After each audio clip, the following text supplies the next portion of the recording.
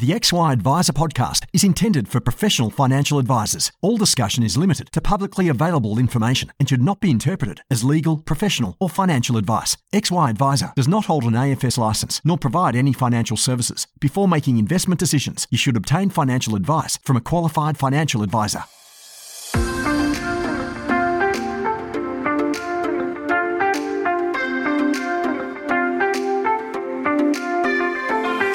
Financial advisors help Australians live better lives, and we're great at it. But what about us? For us to thrive in the coming years, I'm here to ask a very big question. How can we live better, run better businesses, and help more clients along the way? My name is Jessica Brady, and I would love for you to join me as I listen and learn from experts who answer these very big questions. I am lucky enough to record most of my podcasts on Gadigal land. Advice Intelligence is the market leader in goals-based advice technology. Offering clients an end-to-end financial planning software solution, AI unleashes the true power of advice by providing a new world of advice software to enable planners to work smarter, not harder. Delivering financial advice in a way that's inspiring, cost-effective, and scalable. AI makes it easy for advisors to have enriched and engaged conversations with clients so they can solve their problems and explore future possibilities together. This week, I speak to Andrew Hewison. He's the Managing Director and Partner at Hewison Private Wealth. Now, I'd heard on the grapevine that what this business was doing from a tech perspective was pretty special. And so I wanted to learn, well, what are you doing? Turns out they aren't one to just take an off-the-shelf piece of technology and build business processes around it. Oh, no, quite the opposite. You're going to learn today just exactly how they've created a pretty special tech experience within their business, looking for best-of-breed technology, which is industry agnostic, and learning about how to make sure that any tech that you build in the business is robust. It has your client strategy in mind. And we talk a lot about how does this actually practically work, who implements it, how much does it cost, and what are the learnings that he had on the way. Enjoy. Hi, Andrew. Jess, how are you? I'm great. I think I'll be better after today's conversation because I think you are going to blow my mind when it comes to all things financial advice and specifically tech. But before we get way into the weeds on this, because you know that I want to go there and learn all the things, I think it's important that we learn a little bit more about you up front and then, of course, a little bit more about the business. So, Andrew, to kick us off, can you please tell us your story? Absolutely. Okay. So my name's Andrew Hewison. I live in Melbourne in the Bayside area, married with 3 children under 4. Oh my gosh! Wow. Yes, until tomorrow, one of them turns 3, and then the week after, another one turns 5. But life is busy. Life is very, very fun. I wouldn't have that any other way. I grew up down on the Mornington Peninsula, like a lot of young men, very, very sports mad. Always had aspirations of being an AFL footballer. Fell just a little short there, and then decided I was going to go into sport management, player management, etc. I did a week's worth of work experience there and realised that's the last thing I wanted to do because it was ex-footballers dealing with current footballers, not business people dealing with business people. No offence to any footballers out there. But just decided that wasn't what I was going to do, it wasn't what I wanted to do. And at the same time, my father, John Hewison, who some listeners might know the name, he started Hewison Associates, as it was known back then, in around about 1985. So obviously he was building out, well established and continuing to grow Hewison's. And then I decided, look, I'm doing a commerce degree. I was majoring in marketing and sport management, so nothing financial planning related, but then just decided, look, maybe this is something that I need to have a look at, and started work with Dad, and after about 5 minutes decided that I absolutely loved it. I just loved dealing with people. I love relationships. I love customer service, and I could start to see that, this thing called financial planning can actually have such a huge impact on people's lives. So started the study, postgrad studies almost straight away, and the degree was finished at that stage. I was working in a surf shop, managing a surf shop. I went basically out of a surf shop straight into a suit, working in financial planning. So that's a bit strange. And I still love surfing today. That's my number one passion and hobby. Did a sabbatical 9 months in for 2 years overseas and worked for some finance-related businesses over there, and then came back, and I've been in Hewison's ever since. I worked as a financial advisor, solely as a financial advisor for 15 years. Along that journey, I purchased equity in the business at the same time as a number of my other current business partners.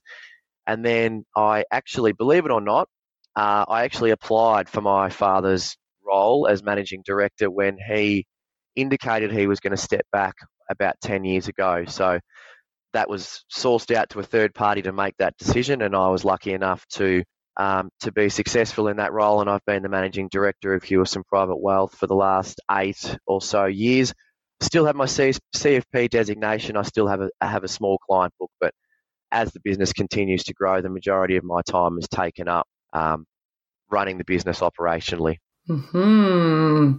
Surf shop to suit. I love that quote. I think that's very interesting, and you can't see him, but he's got a beautiful suit on, and he's got, this beautiful background behind him of the cityscape of Melbourne. So I can just imagine you in Billabong. Yeah, Sure. I would prefer that. I would prefer the background to be a wave somewhere, and that's the pipe dream one day, is perhaps not have the office looking out over the water. That'd be great, but definitely would like my living room window to look out over my favourite surf break one day. Love it. So tell me more about the business itself.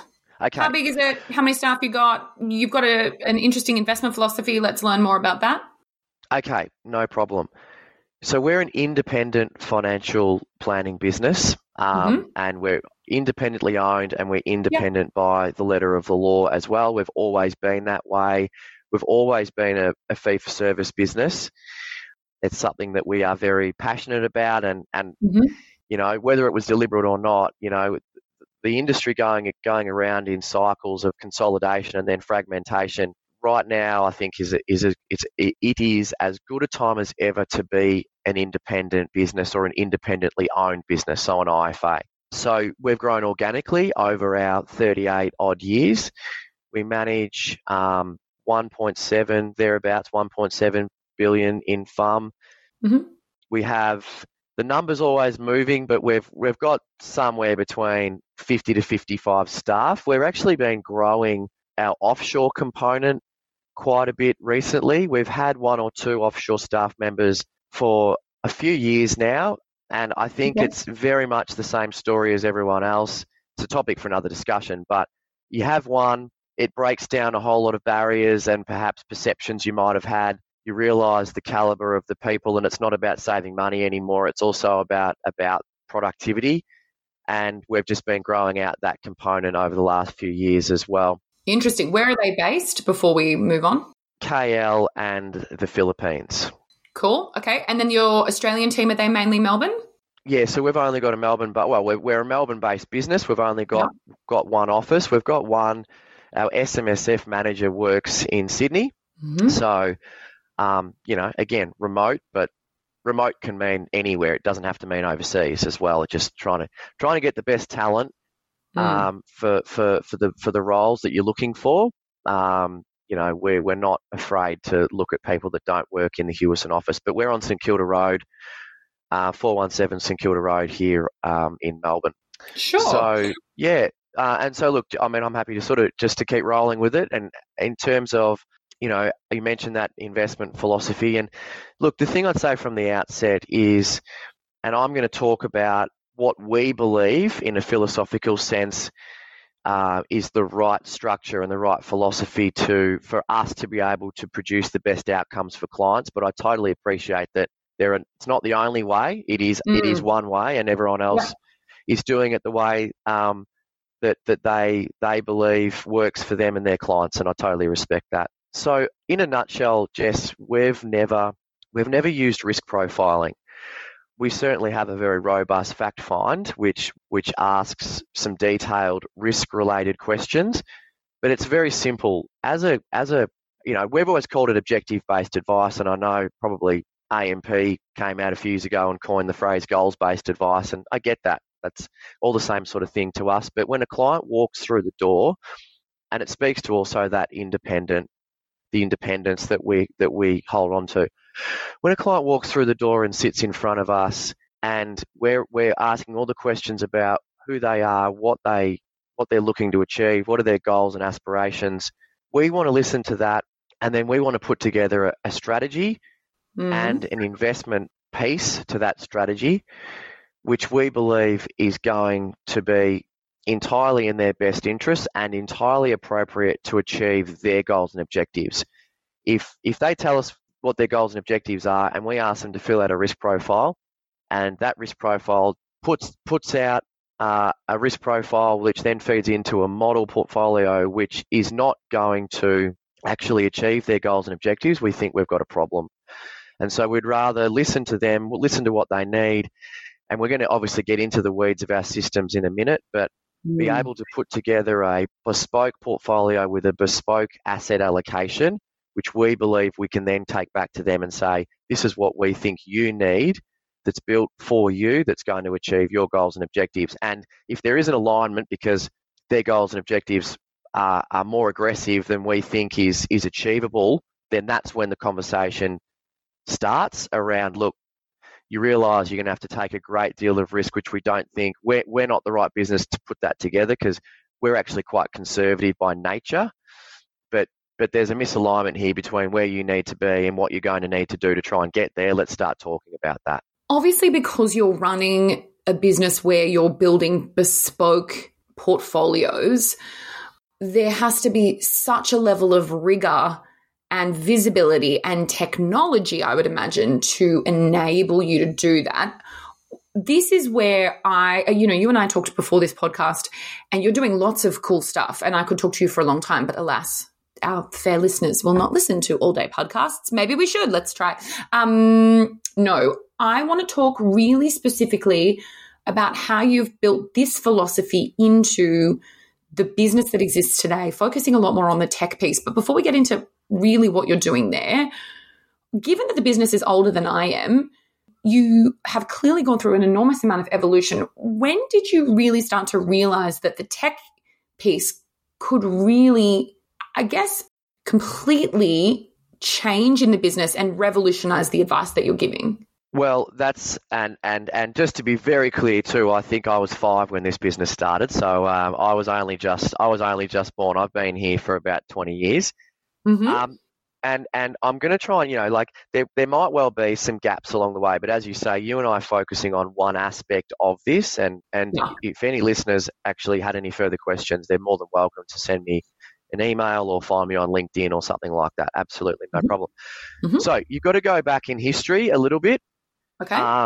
So my father, who founded the business, we've never used a platform, which is going to be surprising to some people. But going back way when 1987 stock market crash happened, and Dad realised at the time that in his belief, and again I talk about our philosophies not being the only way, but his belief was that at that point in time, most of his clients were in managed funds.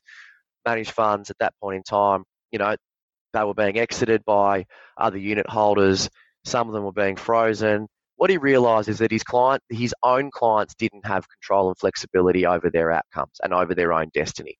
So out of that, and soon after, he decided to start building portfolios on behalf of his clients that were predominantly direct.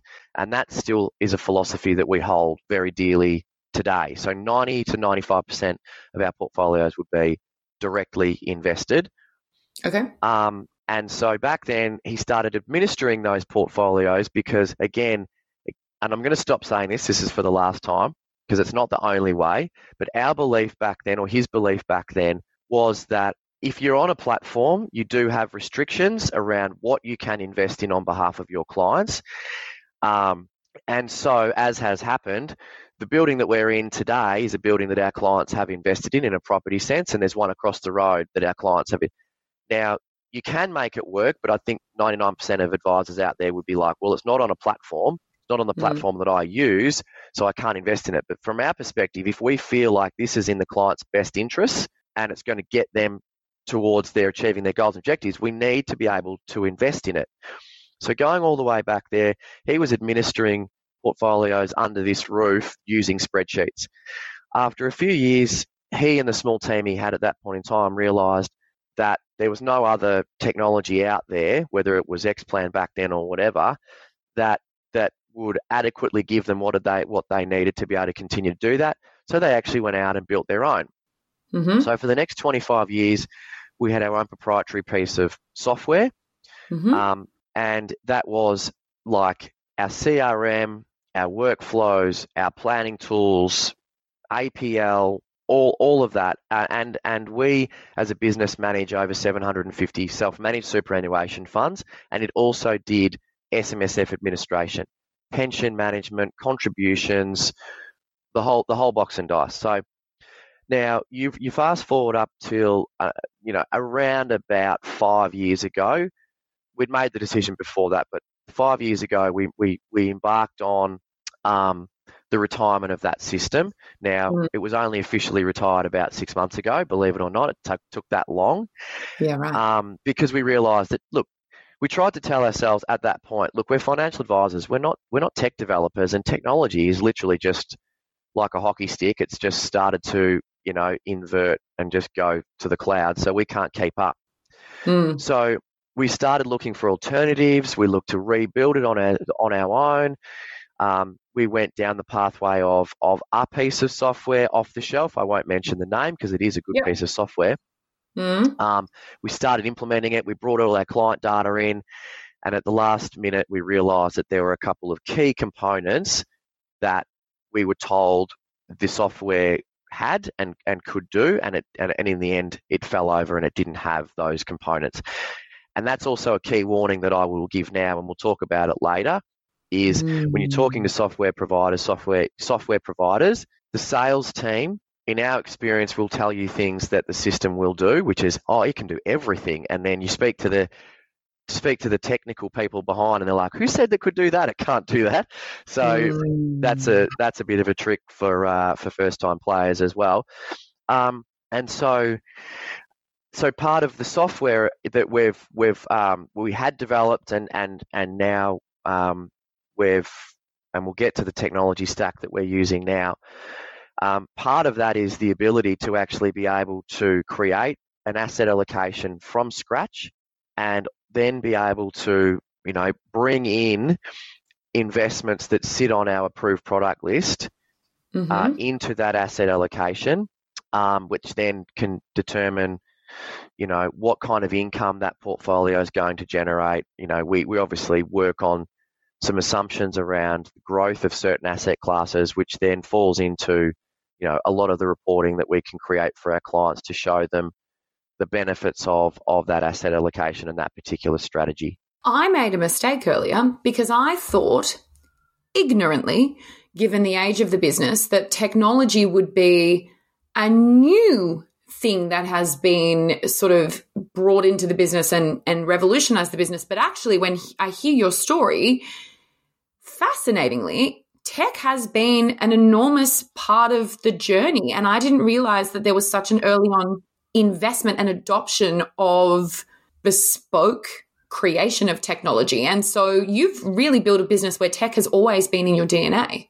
Absolutely. And I obviously give all the credit to the old man for that. And one of the key pillars of our business is innovation. And we've always felt that our ability to, as an independent business, our ability to be able to provide the clients with the best outcome and the best experience, and also compete with some of our larger competitors and peers in the industry, it was always going to have to be around our ability to use technology to run a more efficient business. I always say, and I might have mentioned this to you beforehand, we are, a business that actually, I would say, that doesn't use managed accounts and doesn't use platforms. We are a very inefficient business that is operating very efficiently. Because I know a lot of people. I've got a lot of obviously got a lot of friends in the industry, and I speak to them about what we do and how we do it, and they just scratch their heads. I mean, we're also, for what it's worth, and this is another topic, but part of our fixed income portfolio, and we've got a very diversified approach to fixed income, but a piece of that is the use of first secured mortgages. So, and we've been using them for almost 30 years, and they're not pooled funds; they're contributory mortgages. So, individual mortgages, we vet them, we look at the valuation, we decide in this office whether or not our clients are individually going to take part. I only bring that up because we've now been involved across tens of thousands of those mortgages. We're growing. We use 7 providers. It's a big job to be able to administer that in the background. But again, when you start small, you're talking to me today after 38 years, but when you start something small, it's manageable. And then, as you continue to grow with greater client numbers and more people, you develop your systems and processes over time. And so, you work out how to continue growing it, but also to continue doing it relatively efficiently. And you learn things along the way. So it's not like we just turned up yesterday and decided to put all this together. It would be very difficult, I believe, to be able to do that. It's just that we've been doing it for so long, and we've been, growing nice and slowly along the way. Given the level of inherent complexity in what you do, and we've obviously touched on a couple of the points there that leave us, other advisors, thinking, whoa, that sounds interesting. I want you to paint a picture for us in terms of understanding, like, what have you built? Let's talk through, if we can, in the short time that we have together, give us a high-level version of what end-to-end you've been able to put into the business to enable this level of complexity to be achieved compliant, in a highly compliant, highly efficient, highly customer-centric way. Okay. What I would say is, yeah, that's right. Dun, dun, dun. And I just hope I don't go on too many tangents and confuse everyone. So I'll try and keep it. We're a smart bunch. We're all right. Yeah. No, I appreciate that. So I think also what I would say too is I was fortunate enough to be some of the listeners out there may do some things with Macquarie. We use Macquarie's CMA. That's all we use from a product point of view.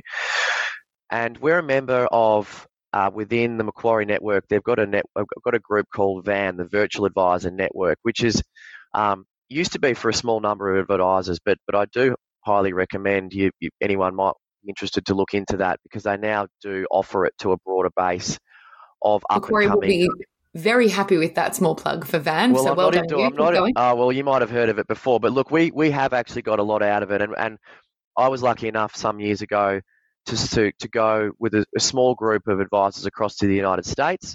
Yep. On a global innovation tour is what they call it. And it was back then that I started to cotton on to this concept of the technology stack and the ability to effectively create a hub and spoke model where you house all your data, somewhere. And for us, we've used Salesforce in this instance.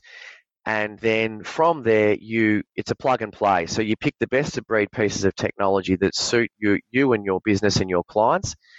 But if for any one reason something new comes along, you do have the ability to replace a piece of software with another. We haven't yet had to do that. Because they have like an app, just for those of us who've never used it before. So apart from their sort of core CRM, my understanding is they have almost like a library of different apps that can be plugged into the Salesforce system. So you can plug in and plug out and play. Obviously, there's more complexity, but just so that people who've never used it can understand. That's sort of how it works, right?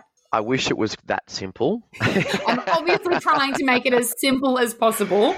Because most people, they won't be used to the... So if we use X-Plan or an Advisor Logic as a general example, you need to remember that most financial advisors who use just financial planning software, they're not used to having a library of thousands of different industry agnostic pieces of tech that they can sort of push into their process. Yeah. So Salesforce is out of the box. You can't do a lot with Salesforce. You need to customize it. Now, what I would say is if you're looking to build out your CRM, you purchase, a license to Salesforce, out of the box, and they have two different instances. Like one's they call Marketing Cloud, and the other one is Financial Services Cloud. And I'm not you and I will be here all day if I try I'm the pretty face to all this, so to speak. I mean, there's a lot of other people underneath that do a lot of the grunt work that know a lot more of the detail than I do. So Salesforce out of the box, you start to customize it. You do need to find a developer. You don't have to, Salesforce can be basic, and you could plug in. Don't know whether you could plug in Xplan, but you can certainly plug in other pieces of off-the-shelf software. But for us, and I'll just sort of try to keep it narrow in terms of us. Doing. Yeah. Salesforce is our CRM, and it is, out of our CRM, it is now basically what I would say is it's pretty much the equivalent to Xplan. We have our CRM, all our client information in there. We have all of our workflows built out in there.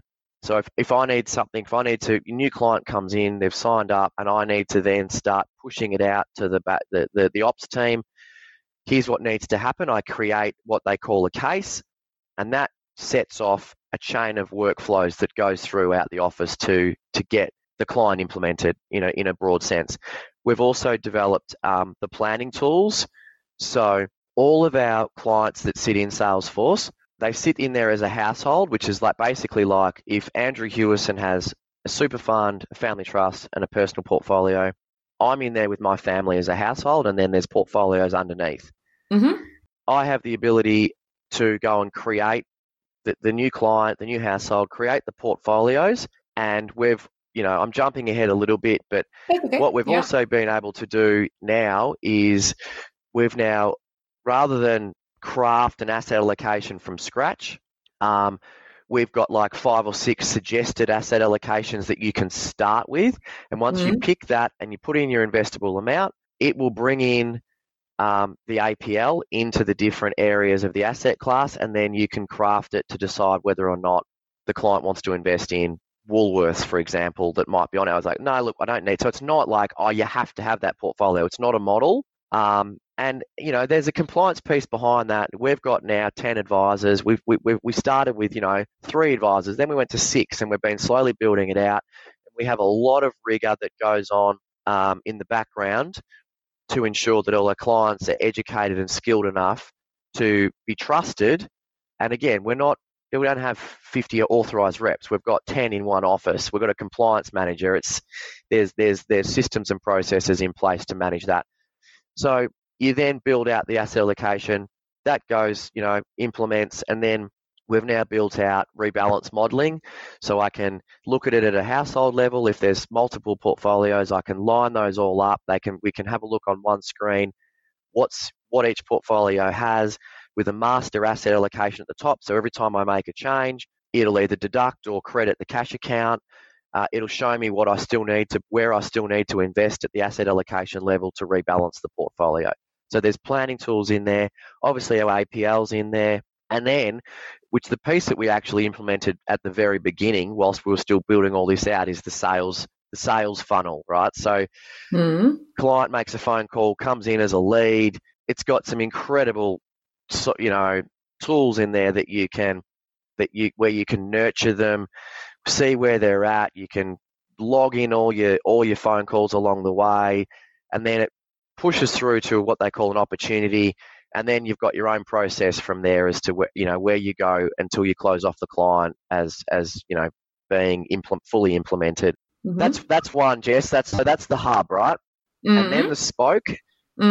Class, we don't do accounting, but we use Class because we needed an investment source of truth, and we also needed a piece of software that could also do the appropriate SMSF administration that we required, because we do the SMSF admin internally. Okay. As part of the whole planning process, you need to be able to manage contributions, concessional, non-concessional, withdrawal recontribution, pension strategies, all that sort of thing. Obviously, you get the investment admin piece there as well, dividends that are coming in, and the matching technology that you get, corporate actions. You bring in well, for us it's the Macquarie CMA. You bring that in. What I would say at this point in time, you mentioned apps before in Salesforce. Now, there's an app exchange, which means that if you don't want your developer to go, you don't think your developer doesn't want to pay them to go and customize and build out something for you. You go and check the app exchange, or they do, to find out whether or not the bells and whistles that you're looking for already exist by a third party that sits on the app exchange. So the app exchange is available in order to minimize the amount of development that needs to take place. So that is definitely a way of, utilizing that and saving money to develop it yourself along the way. But when you're talking about the hub and the spoke, I'm talking about all of the best of breed pieces of software, which you then have to, and again, it's warts and all. To be honest with you, this is why there's also money that you've got to invest in. You've got to invest in the API development, right? So this is the one thing I learned on day one. Anyone that tells you that they've got an API, great. What does it do? Like, does it share one piece of data? You might need 10 pieces of data, and it might need to be a two-way API, because it might need to send data into the system and send data back out of the system. So just because someone says an API, they have an API, take it with a grain of salt until you've gone and done more research on what that API is actually built to do. And what have you been able to do through the use of APIs in the business from a tech perspective? So that's where you've got Salesforce and you've got Class. Yep. We've got a client portal, which we actually did develop ourselves 15 years ago, and we rebuilt that on a WordPress platform a few years ago, because we want to keep It's the user experience piece that we want to keep control of, and we want to keep developing. And we see the client portal for us as, Class have got a great client portal, but it didn't show the clients what we wanted it to show. And I didn't want to be dictated by a third party as far as what experience I give the client. So the client portal is something that we develop. So there's another piece of software. So we're up to 3, and I'll bring it all together in a minute. Now we're using another piece of really cool technology, which is a relatively new company. It's called Portfolio Cloud, and that's effectively, we use it primarily for advice delivery, but Portfolio Cloud does have the ability for you, if you don't want to run a platform, you can put model portfolios into Portfolio Cloud. You can then assign all your clients to whatever those models might be, and it does actually have the ability for you to review a client, press a button, and have it automatically rebalance back to the updated model of whatever sits in that particular model. And that can then automatically generate, you set up the templates in the background with the ROAs and so forth, but you can then press a button and effectively it will generate an ROA with the recommendations that Portfolio Cloud have suggested. And you can press another button, send it straight to the client. The client can receive it on their phone, tablet, computer. It can be sent via a text message and an email, and they can interactively hit approve on the tablet or click approve on the mouse, and it goes straight back into the system. Now, bearing in mind, we don't use the model portfolio component. I guess you could say, we've got 1,600 portfolios, we've got 1,600 models, so we still do it individually. And again, huge process development in the background that our planning team, it runs like a well-oiled machine as far as how they do that. But again, that's probably not for today. That's Portfolio Cloud. So, 5 minutes ago, we had PAs and support people. Okay, here are the recommendations that we would like to implement. You physically go and put together the Word doc, PDF it, send it to the client. The client approves it, goes back into an inbox. Every now and again, one gets missed. Has the market gone up? Has the market gone down? I don't know why, but it always feels like the market goes up and we always have to pay money out because we've missed something. All of that got automated overnight when you were able to go into the system. You do, at the moment we do our modeling in Salesforce, then we plug it into PC, sends it out, the client approves it, and then there's an order log in Portfolio Cloud of what's come back and approved. as of I think we were chatting as of 2 weeks ago, we have now, and credit to the two technology providers, Portfolio Cloud and Open Markets, who are our online trading platform. They have now worked together to join their systems so that when the advice comes back in as being approved into Portfolio Cloud, we don't even have to do this step, but we've got this step at the moment. We actually can just press a button and it will trade automatically. So it's called straight-through processing with Open Markets. Now, for 37 and a half years, we were doing this, and when the advice came back into our office, our operations team were jumping on to Open Markets and physically entering all of the buys and sells. And they did a great job of it. Manually updating the data to show what the client holds as well. Well, I mean, that's again where you've got over time where you're developing out the APIs. Like we had the trading happening in Open Markets. That would then go through to the registry. The registry would overnight, or trade plus two, for example, would go back. That would update the class, being the source of truth for investment data.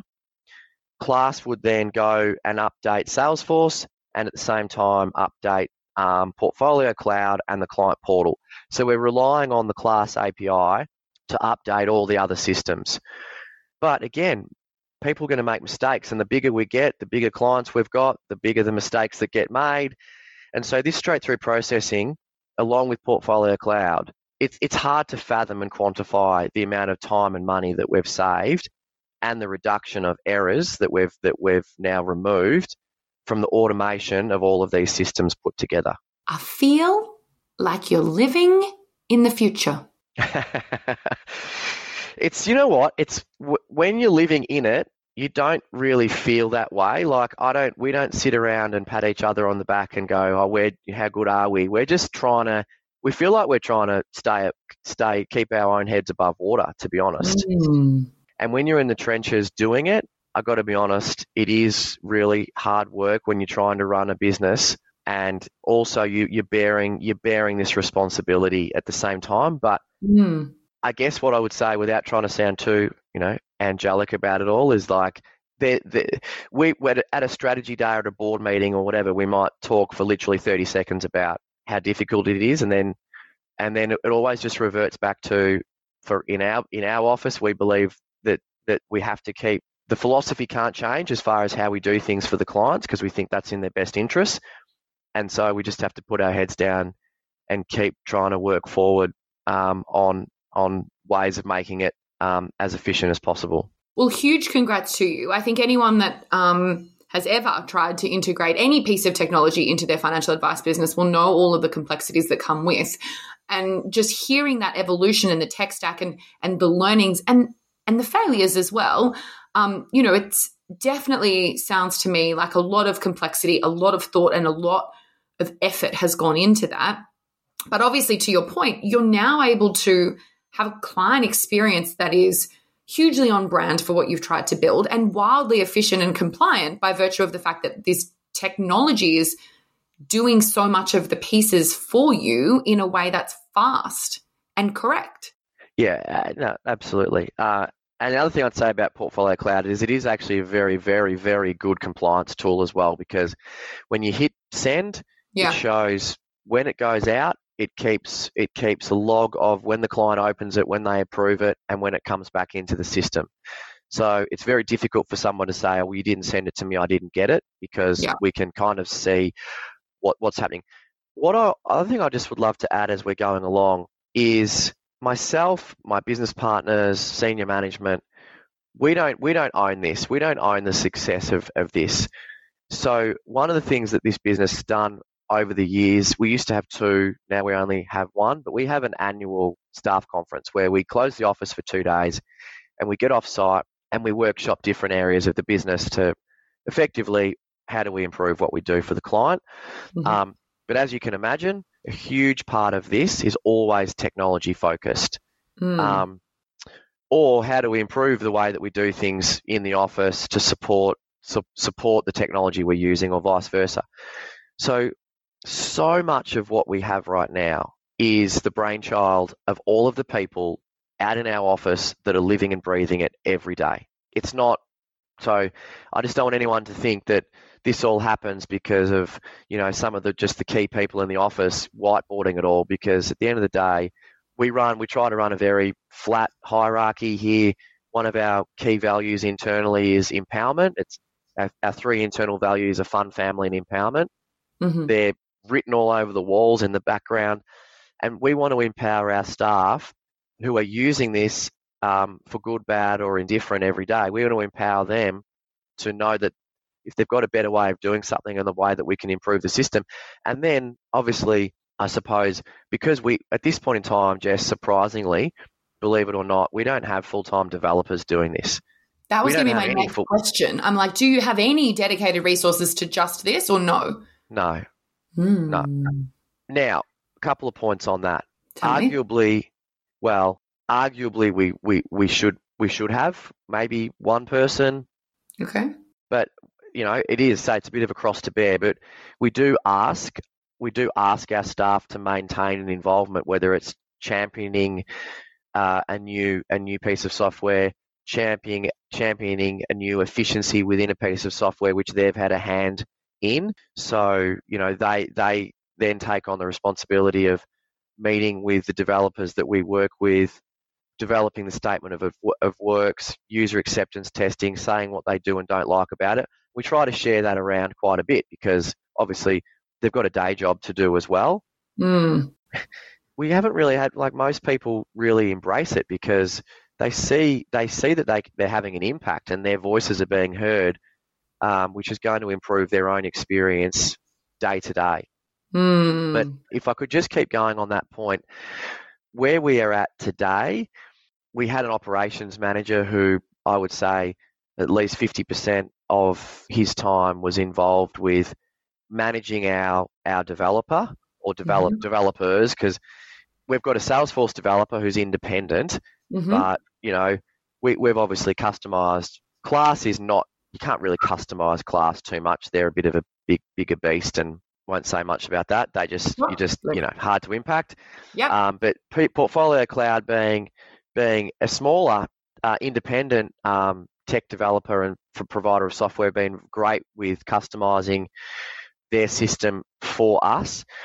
And so we've had, an operations manager internally who's sort of managed that. And one of my business partners, Simon, as a partner, he sort of oversees the area of systems. I mean, we all grow up obtaining and increasing the level of IP that we have along the way. But our operations manager departed some months ago, and we've now just hired a chief operating officer who will now take over the overseeing of any, additional developments or projects we've got going. But one thing I learned recently, probably should have learned it a lot earlier, but that's fine, is that I knew for the period of time when we were looking to replace our ops manager with a COO that a lot of this stuff was going to fall on my shoulders, and I just didn't have the time. And I was put in touch with a technology consultant or project manager, and I sometimes feel like you start talking about consulting and people start getting quite concerned about what it's going to cost. And I actually want to give them a shout out because I feel so passionate about the work they do for us. There's a group out of Brisbane called Level Up Consulting.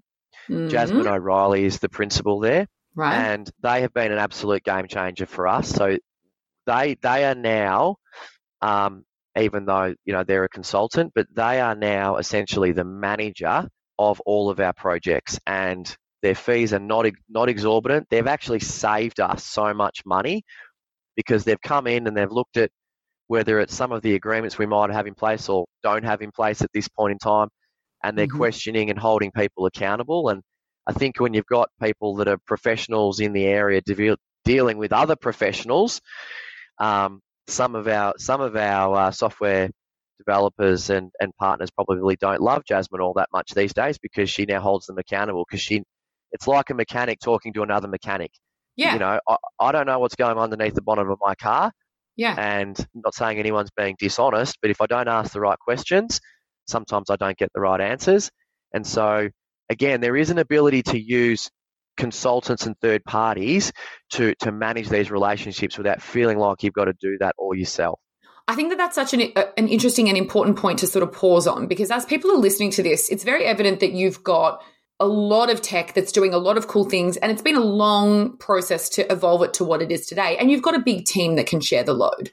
But when you've got a small business and you're hearing about all the cool stuff you're doing, I think it would be quite easy for some people listening to go, there's no way that I can build anything close to this. I don't understand it. I'm busy seeing clients.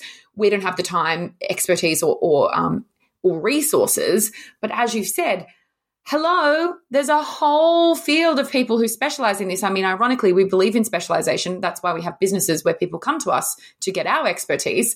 We need to remember that that exists for other people as well. And it's great to hear that you've had such success and such confidence. It sounds like you've got such an enormous amount of confidence in someone externally managing that process for you, so that everyone can realize that they're not alone and that people out there do exist to help them along the way. And look, just to simplify it a little bit too, I mean, I think one of the messages I'd love to share today is that I'm not suggesting that everyone should run away from platforms, but I think a lot of people feel like they are beholden to one system, and I think we all know which system that is. If the numbers are correct, I think 85% of the industry will use one particular piece of software.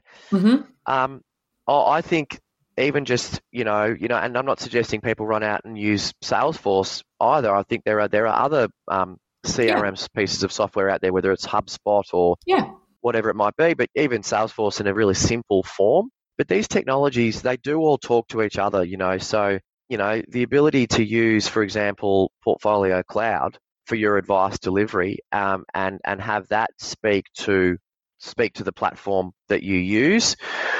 Obviously we've purpose-built our client portal, but I just think my point is that you don't have to have the same business model as Hewison Private Wealth. You can run your own business model, but also understand that you are no longer beholden to any one system. There are so many other pieces of software out there now. And that if you get the integration piece right, what I am hearing from you is the efficiency gain for your team is enormous. The client time in terms of the reactivity. I mean, the fact that you can have a client sign something and it can be almost executed immediately, and the data from once that happens then automatically goes back into those systems. Like, this is super cool what you've built. I think it gives us a lot of hope that there is, or offers an alternate. Perhaps we'll put it like that. It offers an alternate to what we're used to. There's a couple of really specific questions I want to get to before we finish today's chat, though, because as you can all probably hear, we could go for days because I have many more questions. I want to know cost. I know that's hard, but what's that looked like for you?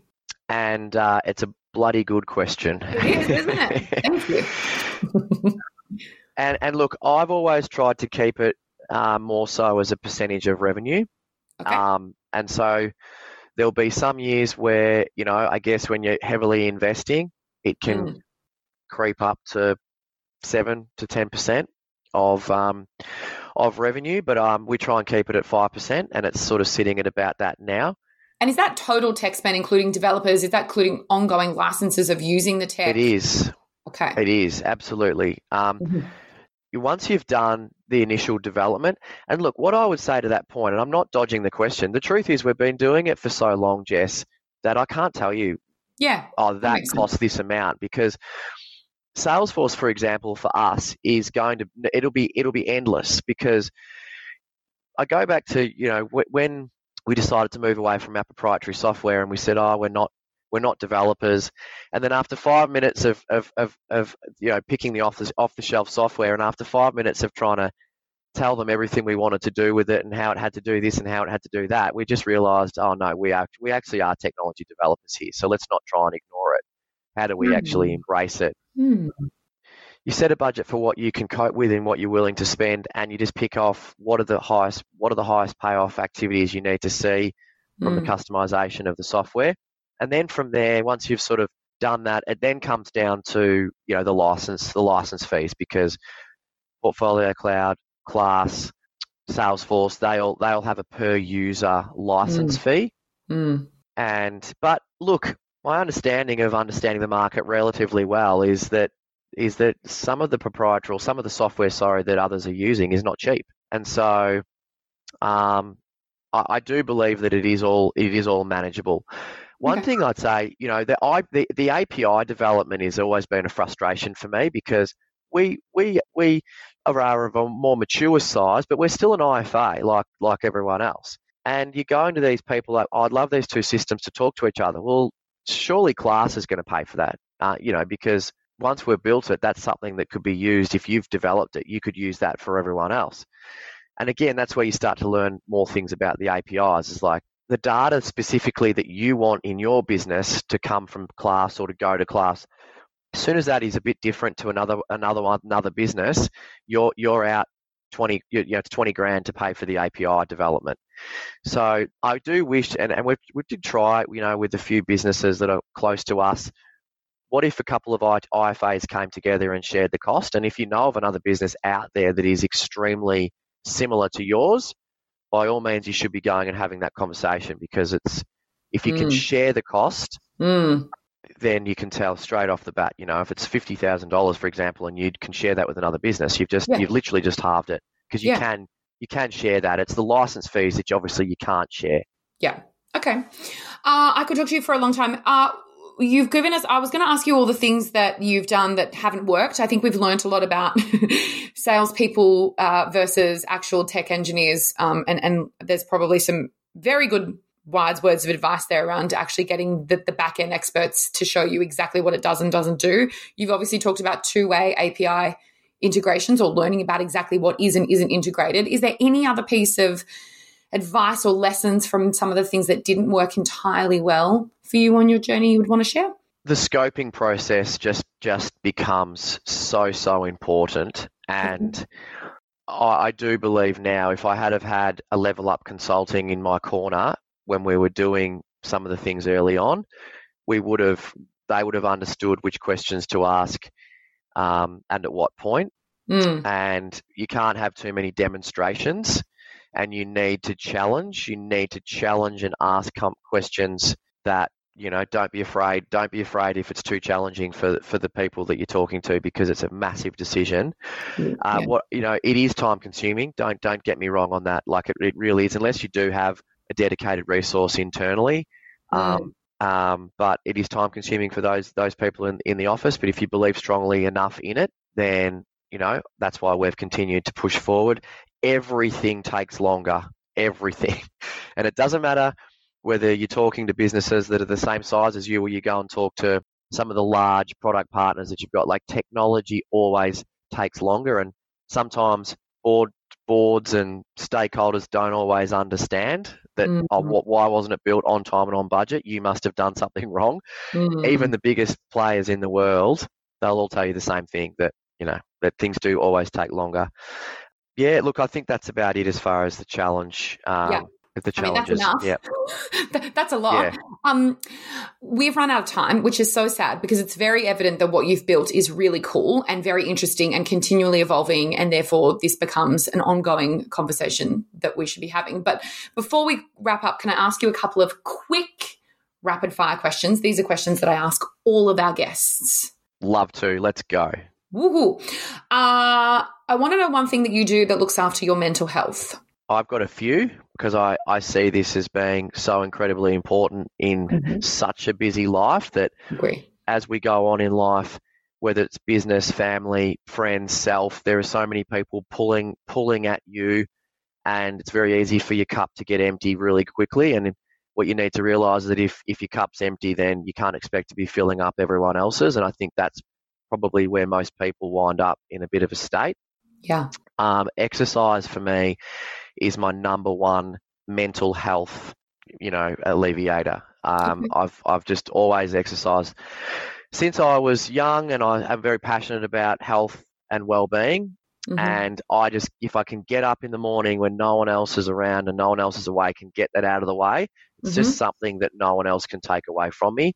And the day can go crazy from there, but at least I've got that in the bank. I do try to meditate, and just I think there's still a stigma with the word meditation, but it's literally just sitting and being present in a given moment without any distractions and just trying to focus on one thing, whether it's your breath or whatever it is. And I don't do it every day. I wish I did, but I do focus on that. I've got a sauna at home, which I think I double with my, if you want to call that meditation as well.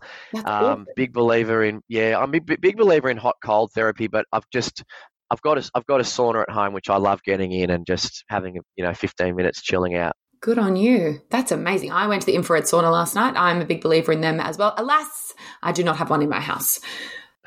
A good investment. Do you have any advice for younger Andrew? What's a piece of advice you would give to him? The advice I'd give to younger Andrew would be there are no shortcuts. In life, there are no shortcuts. If you take a shortcut, you're probably gambling on something, which means the stakes are high. And 1 out of 10 times it might pay off, but 9 out of 10 times is probably going to mean you're not going to be around to have the 1 out of 10. So put a plan, like whatever you want to do, whatever you want to achieve. It doesn't have to be wealth creation, although that is obviously a good example, but it could be physical or mental fitness or whatever goal you might have. Is that put a plan in place and start working hard, because hard work is ultimately what has seen me succeed to wherever I am today in whatever I've done. Beautiful. And I would say, from an investment perspective, I do actually wish I had have saved a bit of cash, at an earlier age and put it into something and really experience the beauty of compounding returns over time. Because at the age of 42, if I had have done something when I was, 18 or 20 years of age and just sat it there and forgot about it, I'd be pretty happy with what I would have today. So I've started that a bit later. So again, I'll be instilling that into my kids. A lot of these things, I've got 3 kids, so a lot of these things I'll be instilling into them at a younger age. Yeah, awesome. Do you have something that's on your bucket list? Surviving the next 5 years with 3 young kids. Okay, I'm accepting that. No, I got one. I before we had kids, my wife Jo and I, we bought a piece of land in Lombok, which is the island next door to Bali. And the idea was to build a villa on that and spend as much time as we could. We couldn't afford a cliff top in Noosa, so we settled for a cliff top in Lombok. We now have 3 kids. That villa is now built. I've never seen it because it got built during COVID. So my bucket list is, in the next 12 months, is to get all of us over there and experience that for the first time. Oh my gosh, that's amazing. That's very exciting. Last one for you. I have a fake book club. Do you have a book recommendation for me to put on my fake book club list? I do. Have you ever heard of a book called Legacy? Oh my gosh. Is this the one? This bloody book keeps coming up over and over again. Is it about the All Blacks? It certainly is. You're the third person on this podcast. And I can't tell if it's because I podcast with a lot of lovely gentlemen who like football, or if it's just a really, really great book, or both. Well, I have no interest in rugby union, so I'll put that straight out there. I'm a Melburnian, remember? So, yeah. But I learned so much about business in that book. They are the most successful sporting business in history.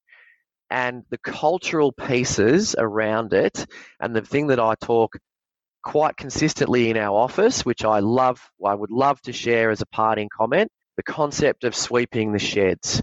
So no task is above an All Black. And so they will get in and they will clean up after themselves, and they will sweep the change rooms after and this is the most successful sporting team the world's ever known. And you take that message out to your team in your office, and you're going to start with the bones of a pretty good culture. For everyone else who has heard this recommendation several times and hasn't yet read it, this is our universal sign that we must all go and get Legacy and read it, because clearly it's offering some phenomenal insights. Hey, We've covered so much ground today. We've gone for a little bit longer than we normally do. So thank you to you for allowing me to drill deeper, and also to our listeners for listening for a little bit extra. But I think it was worth it because it's very evident that, as I said, you've got tech in your DNA. You've built a business that continually disrupts and evolves what tech you've got in play, with the core philosophy of keeping your clients' best interest in mind. So an enormous thank you for your time. Congratulations to you and your team on what you've built. And thank you so much for being part of the XY Community Podcast today. Absolute pleasure, Jess. And as I said earlier, if anyone had any questions for me, follow on, whether it's this piece of what we talked about or anything else, I'm out there on social media. I'm on LinkedIn and Instagram, both, and just Andrew Hewison. Send me a message on either platform. And or my email address is also just andrew@hewison.com.au. If anyone wanted to say hi and ask me a question, more than happy to answer it. Gosh, we're a collaborative bunch. I love that. Thank you, sir. Congrats again. And I hope everyone enjoyed this week's podcast. Thanks, Jess.